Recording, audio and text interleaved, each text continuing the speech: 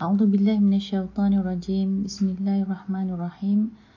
Alhamdulillahirabbil alamin wa bihi nasta'in wa ala rasulil huda waddin wassalatu wassalamu ala sayyidil mursalin habibuna Muhammad sallallahu alaihi wasallam wa ala alihi wa sahbihi ajma'in, amma ba'd. Alhamdulillah, puji syukur kita rafakkan kepada Allah Subhanahu wa taala kerana dengan izin dan limpah kurnia-Nya kita dipanjangkan umur dan dimurahkan rezeki dengan nikmat-nikmat kesihatan, nikmat keimanan dan nikmat ketakwaan, sehingga kita alhamdulillah sekali lagi dapat dipertemukan dengan bulan Ramadan yang mulia ini. Mungkin di sana kita lihat ada rakan-rakan, sahabat handai maupun saudara mara kita yang telah pun pergi meninggalkan dunia ini, yang mana pada tahun lepas mereka bersama-sama dengan kita bersama di bulan Ramadan dan bersama meraihkan hari raya, namun pada Ramadan kali ini mereka telah tiada. Jadi sesungguhnya para pendengar sekalian, kita jadikan ini sebagai salah satu daripada peringatan buat diri kita dan juga sebagai suatu ibrah dan tazkirah bahawa sesungguhnya nikmat usia yang diberikan oleh Allah Subhanahu Wa Taala ini adalah sesuatu yang wajib disyukuri dan wajib kita menggandakannya dan mengisikannya dengan sebaik-baik amal soleh. Kita tingkatkan sebanyak-banyak semampunya sehingga mana kita dapat yakin dan kita dapat rasakan bahawa Ramadan yang kita persembahkan pada tahun ini adalah lebih baik daripada tahun-tahun yang telah lepas. Dan kita berazam juga insya-Allah bahawa Ramadan yang akan datang sekiranya kita dipanjangkan usia, akan kita perbaiki lebih baik lagi daripada Ramadan yang sedang kita lalui sekarang ini. Alhamdulillah, pada hari ini kita sudah pun berada pada hari yang ke-6 dan atau ke-7 Ramadan. Dan insya-Allah untuk siri yang kedua kali ini, Ustazah Raudhatul Firdaus binti Fatah Yasin akan cuba untuk mengupas sedikit sebanyak mengenai kelebihan membaca Al-Qur'an di bulan Ramadan. Dan pada hari ini insya-Allah Ustazah akan petik daripada mutiara-mutiara hikmah yang disampaikan oleh Imam Bediüzzaman Said Nursî di dalam Kitab Risalah An-Nur. Kalau kita tengok ada juzuk yang bernama Kitab Al-Maktubat. Di sana ada Al-Maktub yang ke-29. Ya, Al-Maktub yang ke-29, nuktah yang ke-4 dan nuktah yang ke-5. InsyaAllah kita akan baca sama-sama kerana ianya khusus berkaitan dengan Al-Qur'an di bulan Ramadan. Jadi risalah ini ialah risalah yang dinamakan sebagai Risalah Ramadan, dan dia adalah daripada bahagian yang kedua mengenai Ramadan yang mulia. Jadi di sana ada beberapa nuktah yang Imam Bediüzzaman Said Nursî kongsikan. Kesemuanya sekali ada 9, tetapi insya-Allah kita pada hari ini akan mendiskusikan dan kita akan membaca sedikit daripada nuktah-nuktah tersebut melalui ulasan-ulasan yang diberikan beliau, 9 ulasan. Dan ulasan yang ke-6 serta yang ke-7 adalah khusus berkenaan dengan Al-Qur'an itu sendiri. Jadi kalau kita tengok Imam Bediüzzaman Said Nursî menyebutkan dalam ulasan yang ke-6 bahawasanya salah satu hikmah daripada hikmah-hikmah Ramadan yang mulia, dari sudut puasa Ramadan yang mulia, sebab kita semua dituntut untuk berpuasa, ialah merujuk kepada penurunan Al-Qur'anul Karim. Dan dari sudut ia merupakan waktu penurunan Al-Qur'an Al-Karim yang paling utama adalah seperti berikut. Jadi kita semua mengetahui seperti mana termaktub di dalam Al-Qur'an bahawa Quran itu peringkat penurunan pertamanya adalah di bulan Ramadan. Syahrul Ramadan alladzi unzila fihi al-Qur'an. Bulan Ramadan yang telah diturunkan di dalamnya Al-Qur'an itu. Jadi ulama juga menafsirkan bahawa penurunan Al-Qur'an yang dimaksudkan dalam bulan Ramadan juga ialah penurunan daripada Allah Subhanahu Wa Taala ke Lauh Mahfuz, di mana di situ Al-Qur'an dipelihara sehinggalah akhirnya diturunkan ke Baitul Izzah, di langit bumi, dan akhirnya daripada situ diturunkan selama 23 tahun secara beransur-ansur kepada Nabi Muhammad sallallahu alaihi wasallam. Jadi kita seolah-olah apabila berada di bulan Ramadan itu seperti ulang tahun memperingati penurunan Al-Qur'an Al-Karim. Kerana kita tahu bahawa waktu terpenting, momentum turunnya Al-Qur'an itu adalah bulan Ramadan, yang mana itu jugalah penurunan pertama surah Al-Alaq. Bima'an Al-Qur'an, dan sebagaimana kita memahami bahawa Al-Quran itu turun pada bulan Ramadan, maka apa yang dapat kita ambil secara kerohaniannya ialah apabila kita membacanya di dalam bulan Ramadan, seolah-olah kita sedang meraihkan ulang tahun penurunannya, dan kita seolah-olah sedang membaca suatu ayat yang diturunkan daripada langit. Kita sedang menerima ayat tersebut dengan penerimaan yang sangat baik, dengan menghadirkan perasaan seolah-olah itu adalah ketika zaman penurunannya. Kita refresh balik jiwa kita ketika membaca itu, seolah-olah kita sedang merayakan bahawa inilah dia bulan Quran ini diturunkan. Aku sedang membaca Al-Quran ini di dalam bulan yang mana bulan ini jugalah ianya diwahyukan oleh Allah SWT. Dan dalam pembacaan kita juga itu, kita ketepikan dan kita singkirkan segala hajat-hajat yang rendah, nafsu-nafsu yang hina, yang mana tidak sepatutnya ada di dalam diri kita. Kadang-kala di bulan-bulan lain kita baca Al-Quran itu dalam keadaan mungkin sedikit terpaksa ke, ataupun sedikit tergesa-gesa kan, kerana kita mencuri-curi waktu di sela-sela kesibukan kita dengan rutin harian. Tetapi pada bulan ini kita membaca Al-Quran itu dengan sepenuh jiwa raga. Kerana kita sedang mengenepikan segala nafsu dan urusan dunia. Nafsu ingin menguruskan kerja kita, menyiapkan kerja-kerja rumah kita, ataupun kerja-kerja pejabat kita, ataupun mungkin sebagai pelajar, kerja-kerja kita sebagai siswa dan siswi, menyediakan assignment. Kadang-kadang perasaan-perasaan itu yang dituntun juga oleh nafsu ingin cepat selesai, dan itu akan mengganggu kualiti bacaan Quran kita. Jadi bezanya kita baca Quran di bulan Ramadan ini adalah kita ketepikan segala perasaan-perasaan itu, dan kita hayati, kita nikmati bacaan tersebut. Jadi dia seperti keadaan malaikat, iaitu keadaan malaikat. Mereka itu melaksanakan segala ibadah dan tugasan yang Allah berikan kepada mereka dengan meninggalkan makan dan minum.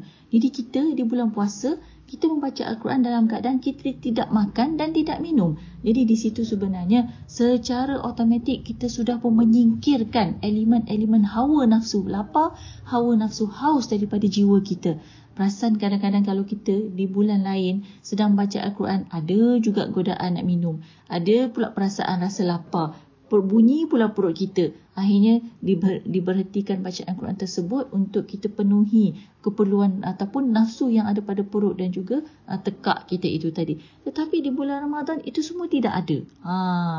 Wa tilawatu zalikumul Quran, dan juga di bulan Ramadan itu di samping kita membaca Al-Quran itu, kita juga mendengarkan Al-Quran itu seolah-olah ianya baru sahaja turun.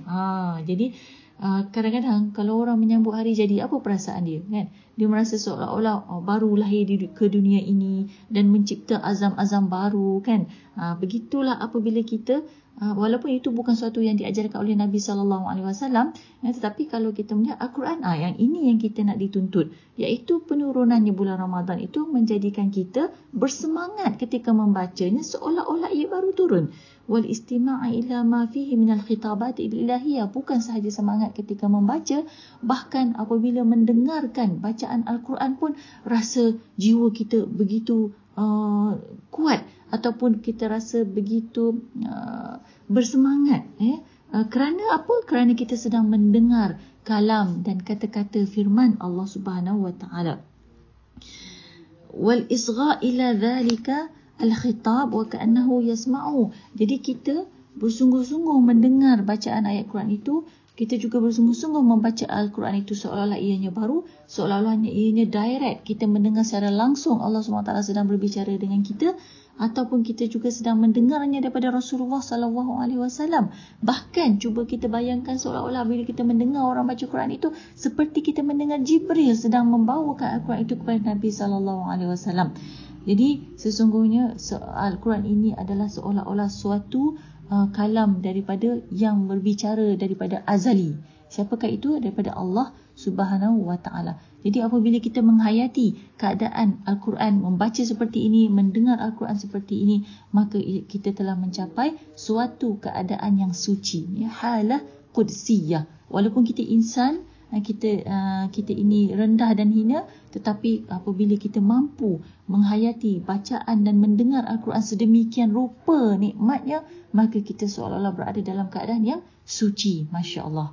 Jadi kalau kita perhatikan Al-Quran di bulan Ramadan ini seperti dalam keadaan dunia lah ya, seluruh dunia ini kita dapati seperti masjid. Di dalam masjid itu terletak di dalam Ramadan, bulan Ramadan. Di dalam masjid itu kita mendengar ada jutaan manusia dan insan-insan yang di kalangan mereka ada yang hafiz, ada yang qari, ya, ada yang menguasai bacaan Al-Quran dengan 7 qiraatnya. Di sana ada jutaan yang sedang membaca Al-Quran, ya, di atas muka bumi ini dan di segenap penjuru.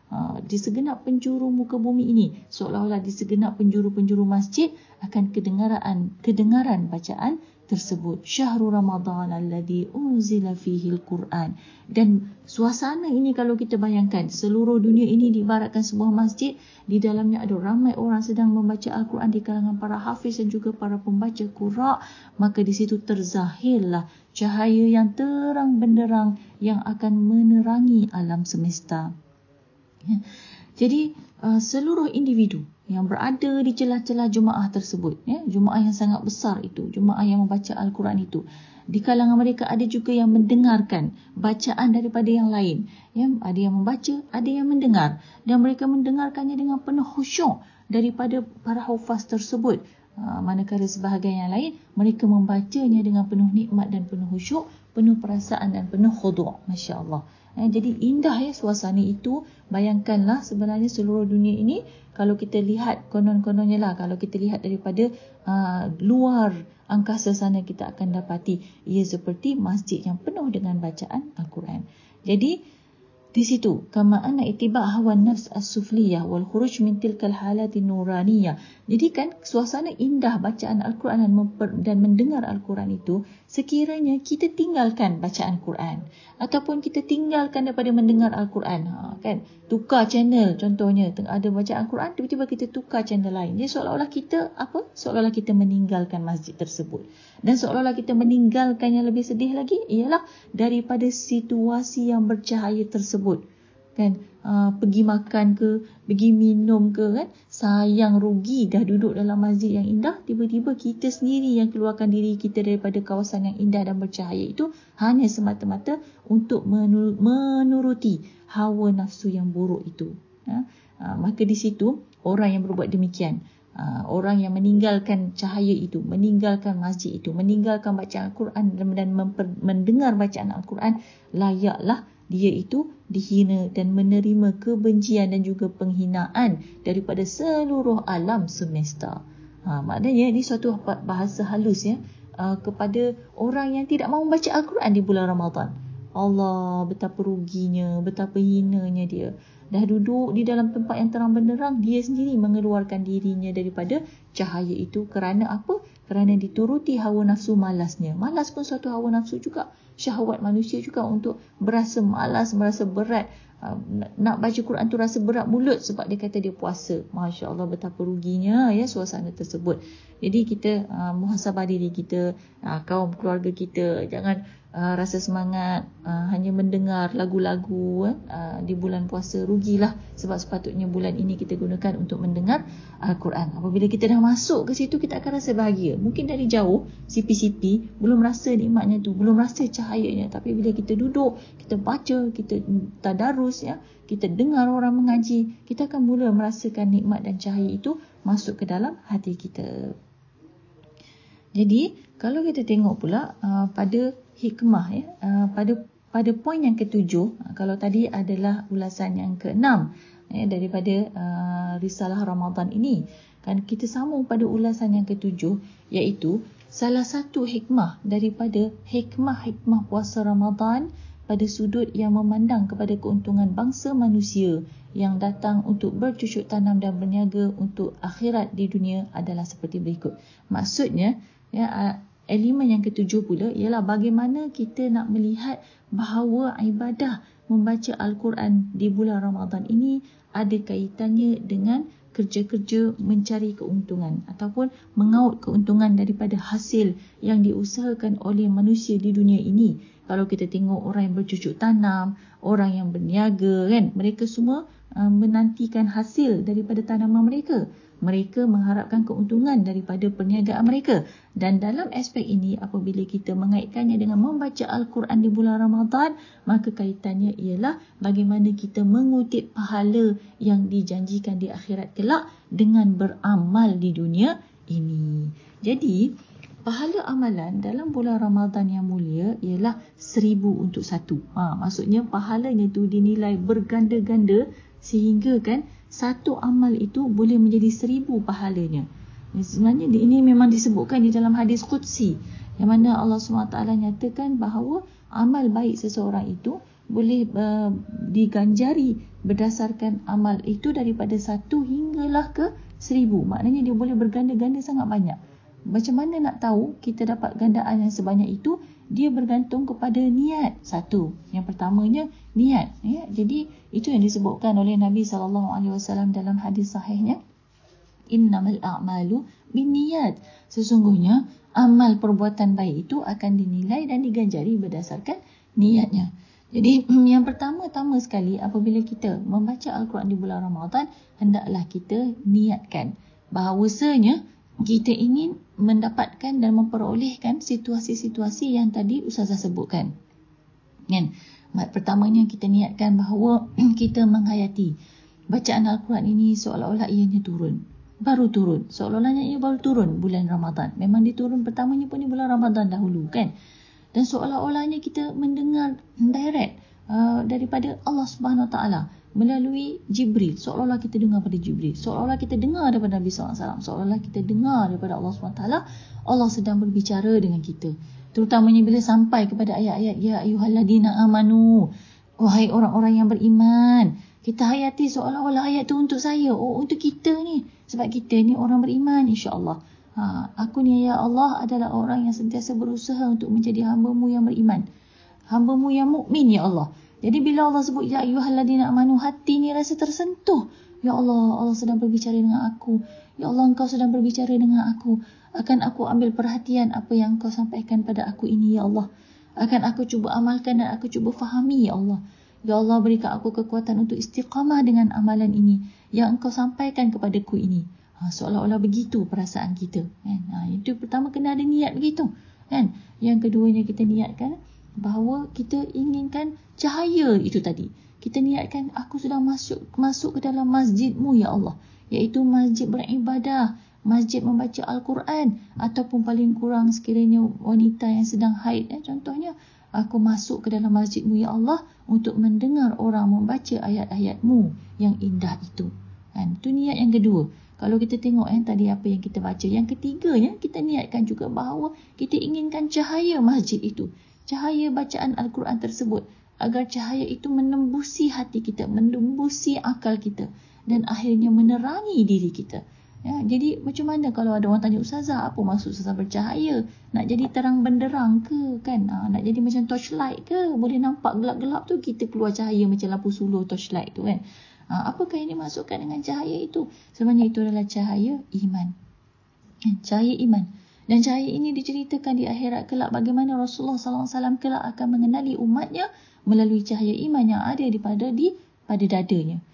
Jadi selepas Rasulullah sujud di hadapan Allah kelak, dan semua manusia akan sujud di hadapan Allah SWT, para Nabi, maka yang pertama bangun di kalangan para Nabi itu adalah Nabi Muhammad.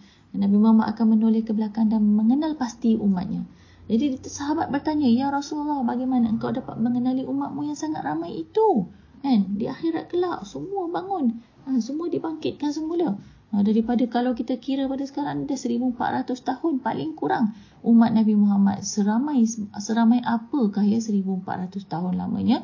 Dan Rasulullah kata, aku mengenali mereka melalui cahaya di dalam dada mereka. Jadi dalam hati kita nanti ada cahaya di akhirat kelak. Cahaya itu bergantung pada keimanan kita. Ada cahaya yang kata Nabi sebesar lilin. Maknanya dia suram sikit lah kan, malap-malap. Tetapi ada juga cahaya daripada golongan kufur, pada golongan-golongan yang kafir. Mereka itu dalam kegelapan yang nyata. Fi zulumat. Tak ada cahaya, langsung gelap gelita. Kemudian ada juga yang cahayanya sebesar dirinya, dan kata Rasulullah ada yang cahayanya sebesar gunung. Jadi apabila kita mendengar orang baca Al-Quran, ya, kita berada di dalam bulan Ramadan, di dalam masjid bulan Ramadan ini, kita sendiri membaca Al-Quran, maka kita masukkan sekali niat kita, mudah-mudahan kita bercahaya seperti cahaya-cahaya tersebut. Ya, dan ada lagi satu doa yang diajarkan oleh Nabi SAW untuk memohon cahaya nur itu tadi. Apa doanya? Iaitu apabila kita hendak melangkah kaki pergi ke masjid untuk solat berjemaah ataupun pergi ke surau untuk solat berjemaah, maka ada doanya. Tapi sekarang ni kan sebab musim pandemik, dan tadi jumlah jemaah itu dihadkan, tidak ada masalah untuk kita baca doa tersebut setiap hari.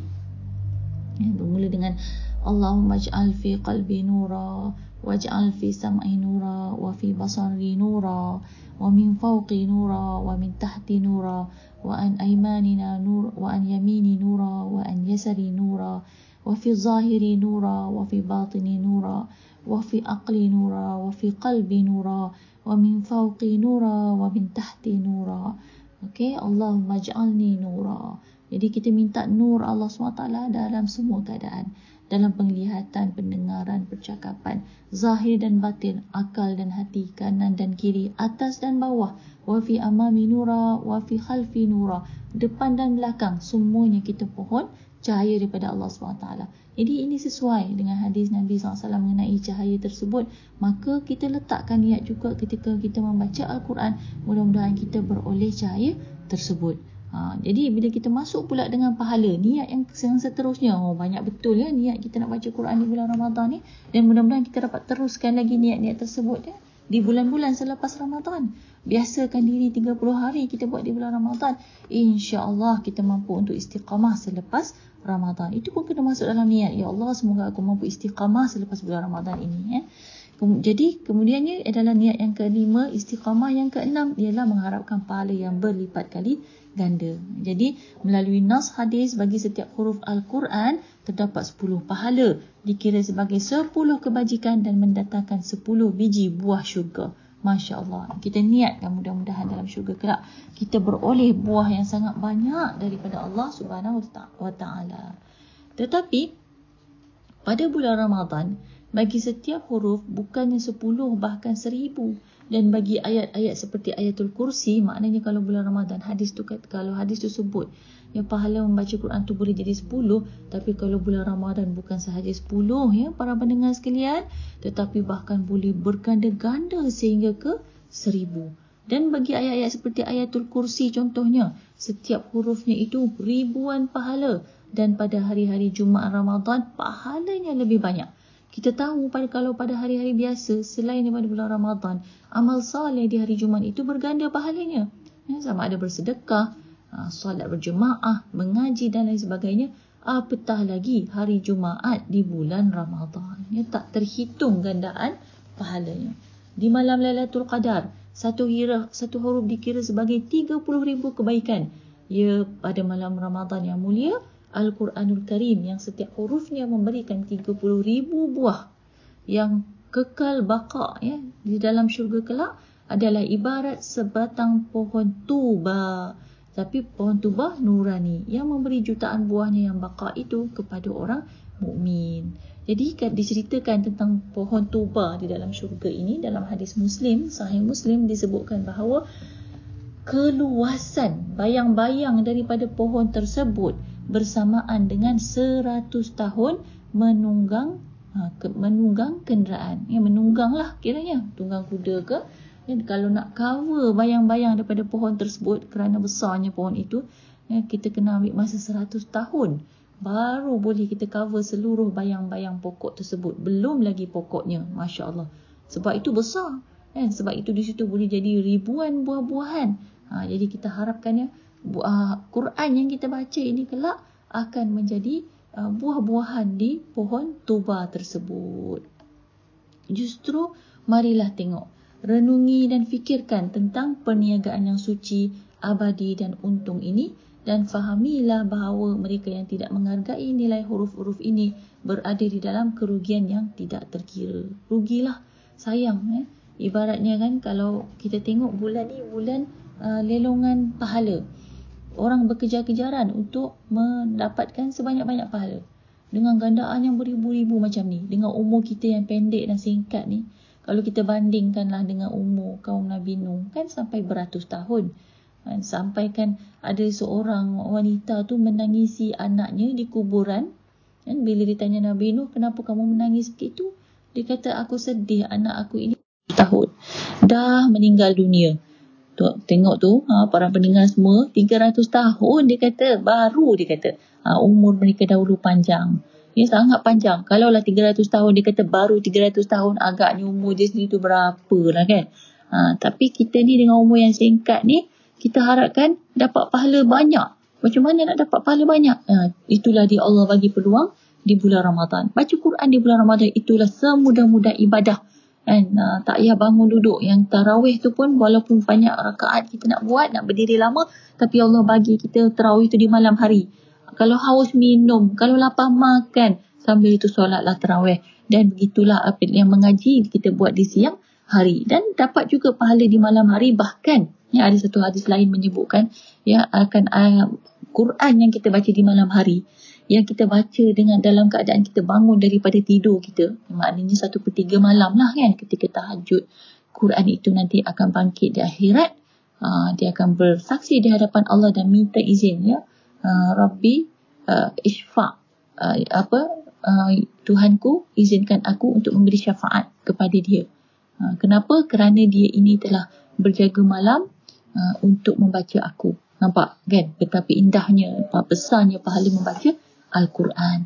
Jadi demikianlah kita apabila kita mengejar pahala di bulan Ramadan, antaranya ialah menanam ataupun kita kata melabur pahala. Moga kita beroleh buah-buahan di pohon tuba.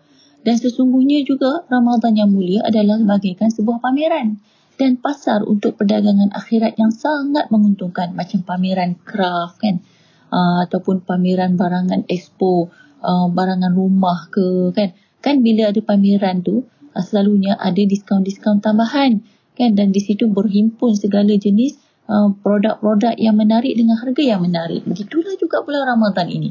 Jadi sebuah pameran untuk kita beribadah, pasar untuk berdagang dan dapat beroleh keuntungan di akhirat. Dan juga Ramadan ini ibarat sebidang tanah yang subur, untuk menghasilkan buah-buahan ukhrawi dan melambangkan kesuburan pada musim bunga dalam pengembangbiakan alam. Kalau kita tengok di negara-negara yang ada 4 musim, musim yang paling indah sekali ialah musim bunga. Di situ tumbuh pelbagai jenis bunga warna-warni, masya-Allah.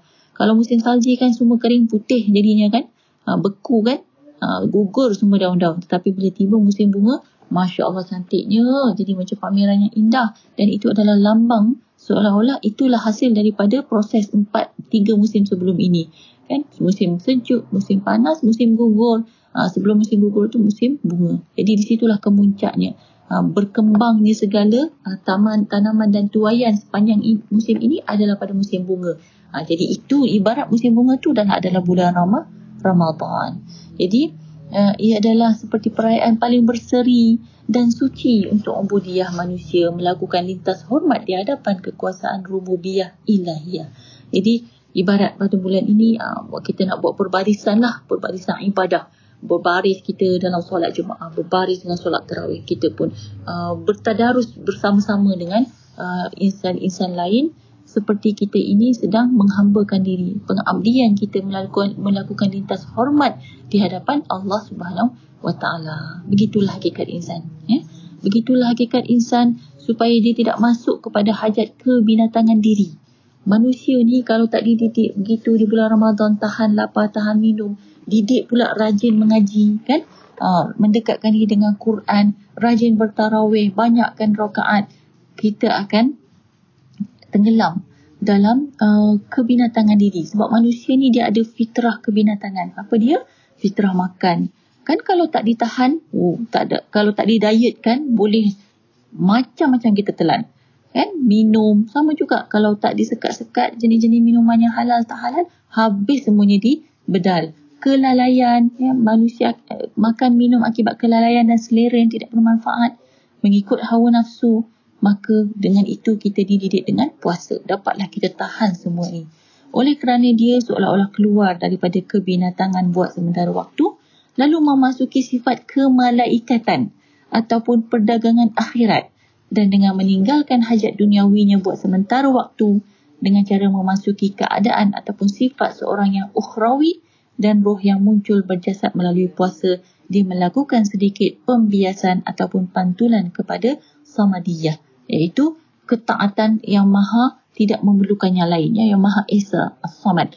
Maksudnya manusia bila kita dah puasa, kita tahan diri kita daripada beberapa sifat haiwan, kita menjadi seperti sifat malaikat, tak makan, tak minum. Dan kita juga berada dalam suasana orang berdagang. Orang berdagang ni selalu dia nak untung, betul? Dia fokus betul-betul dalam promotion dia, dalam marketing dia, supaya dia dapat menjual produknya dan memperoleh keuntungan. Jadi kita fokuskan keadaan itu dalam bulan Ramadan. Kita sungguh-sungguh all out buat segala jenis ibadah, sebab kita pun fokus nak dapatkan sebanyak-banyak pahala dan ganjaran di akhirat kelak. Orang yang berniaga ni dia tak main-main, betul tak?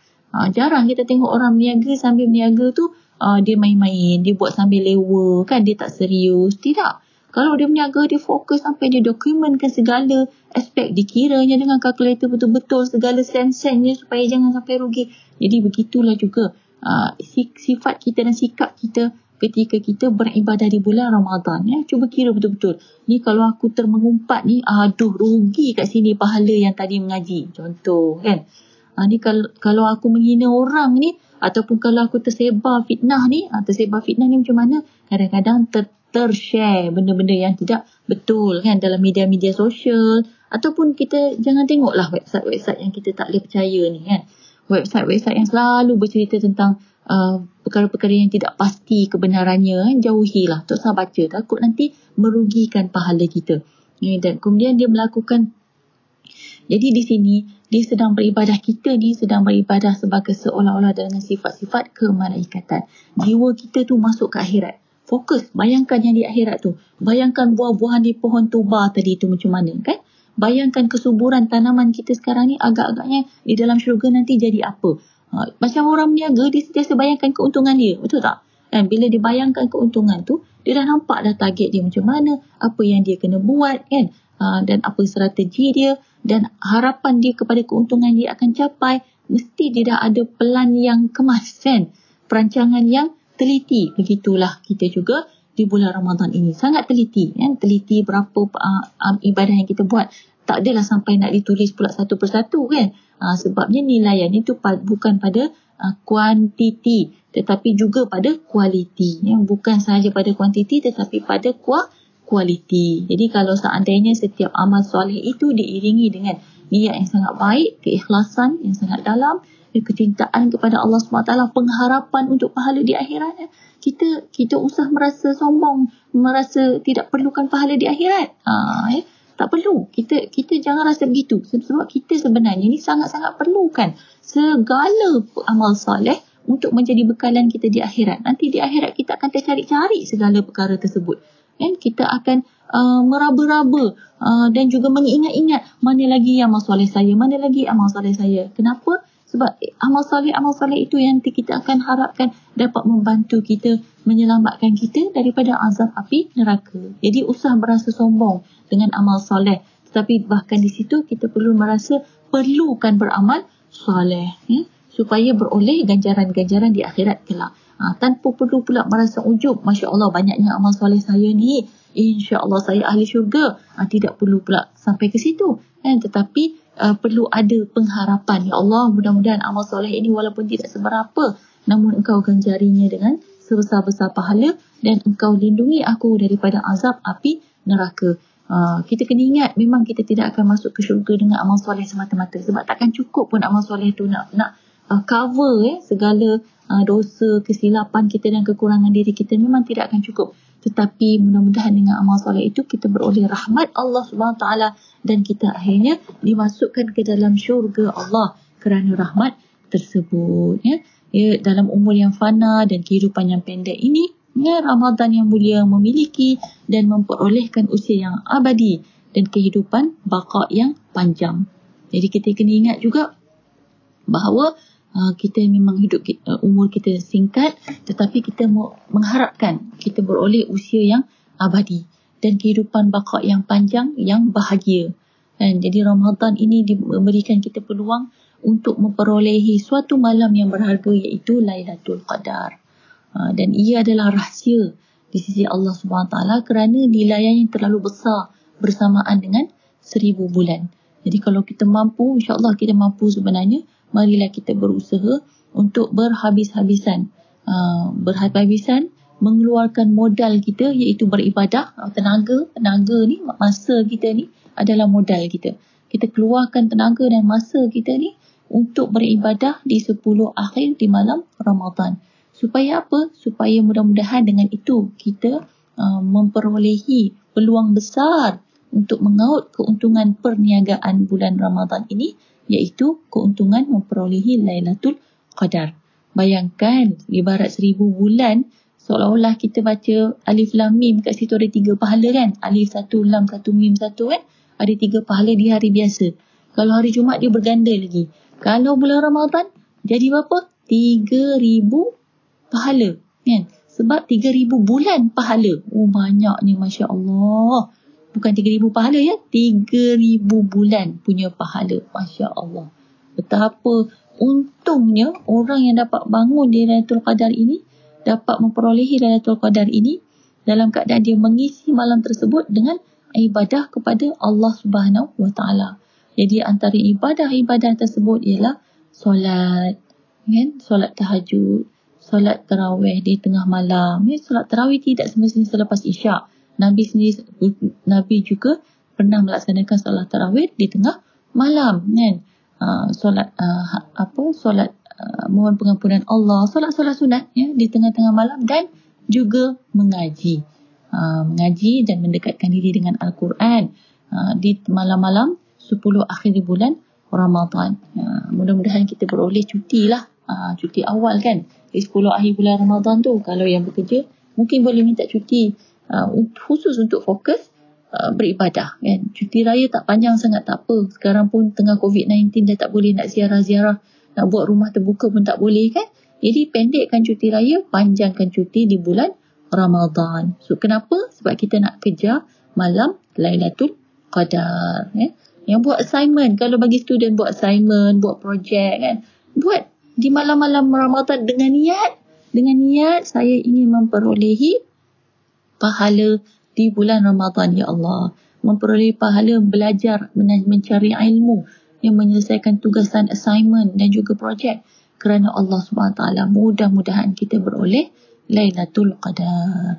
Jadi demikianlah dahulu daripada pihak Ustazah untuk siri yang kedua ini, mendekatkan diri dengan Al-Qur'an khususnya di bulan Ramadan.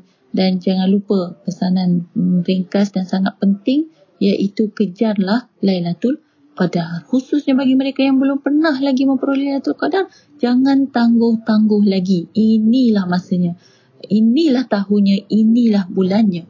Kerana kita tidak tahu adakah kita akan bertemu lagi dengan bulan Ramadan, apatah lagi Lailatul Qadar. Jadi kita cuba insya-Allah yang terbaik bulan ini, mudah-mudahan beroleh lagi Lailatul Qadar. Bagi mereka yang dah memperolehinya sebelum ni, insya-Allah kita niat azam lagi tahun ini mesti teruskan lagi rekod memperolehi Lailatul Qadar ya. Jangan kata tak apa, dah dapat dah dulu sekali saja, cukuplah tu. Tak boleh, jangan.